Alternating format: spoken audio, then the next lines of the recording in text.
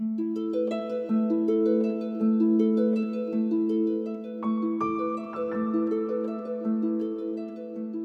a food writer, living in Tuscany is a constant source of inspiration. Every little village or town, even 15 minutes apart, you can find different baked goods, different pasta dishes, different things that only they do. Every dish has a reason for being there.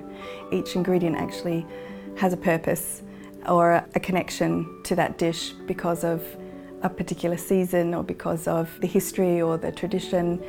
And so one of the things I love doing when I'm researching a recipe is to look in historical cookbooks or look at historical references and find those things that connect that dish to a particular place. It might be 500 years old, or it might be older than that, but there's always some history to each dish in Tuscany, which I find endlessly amazing and fascinating. My favourite season in Tuscany always has been autumn, because it's less busy, there's less people around, and you can really feel sort of the true identity of the place when things are a bit calmer. To be honest, I also love the food. I think it's the best time to really enjoy proper Tuscan food and wine.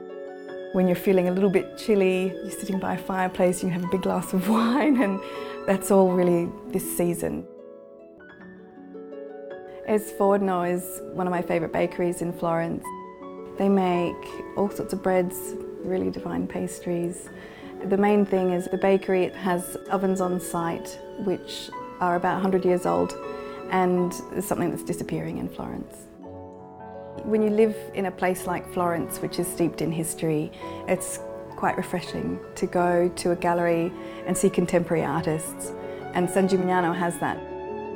I've always found it really interesting juxtaposition, this contemporary art gallery called Galleria Continua in the middle of a medieval town that is known for its medieval towers.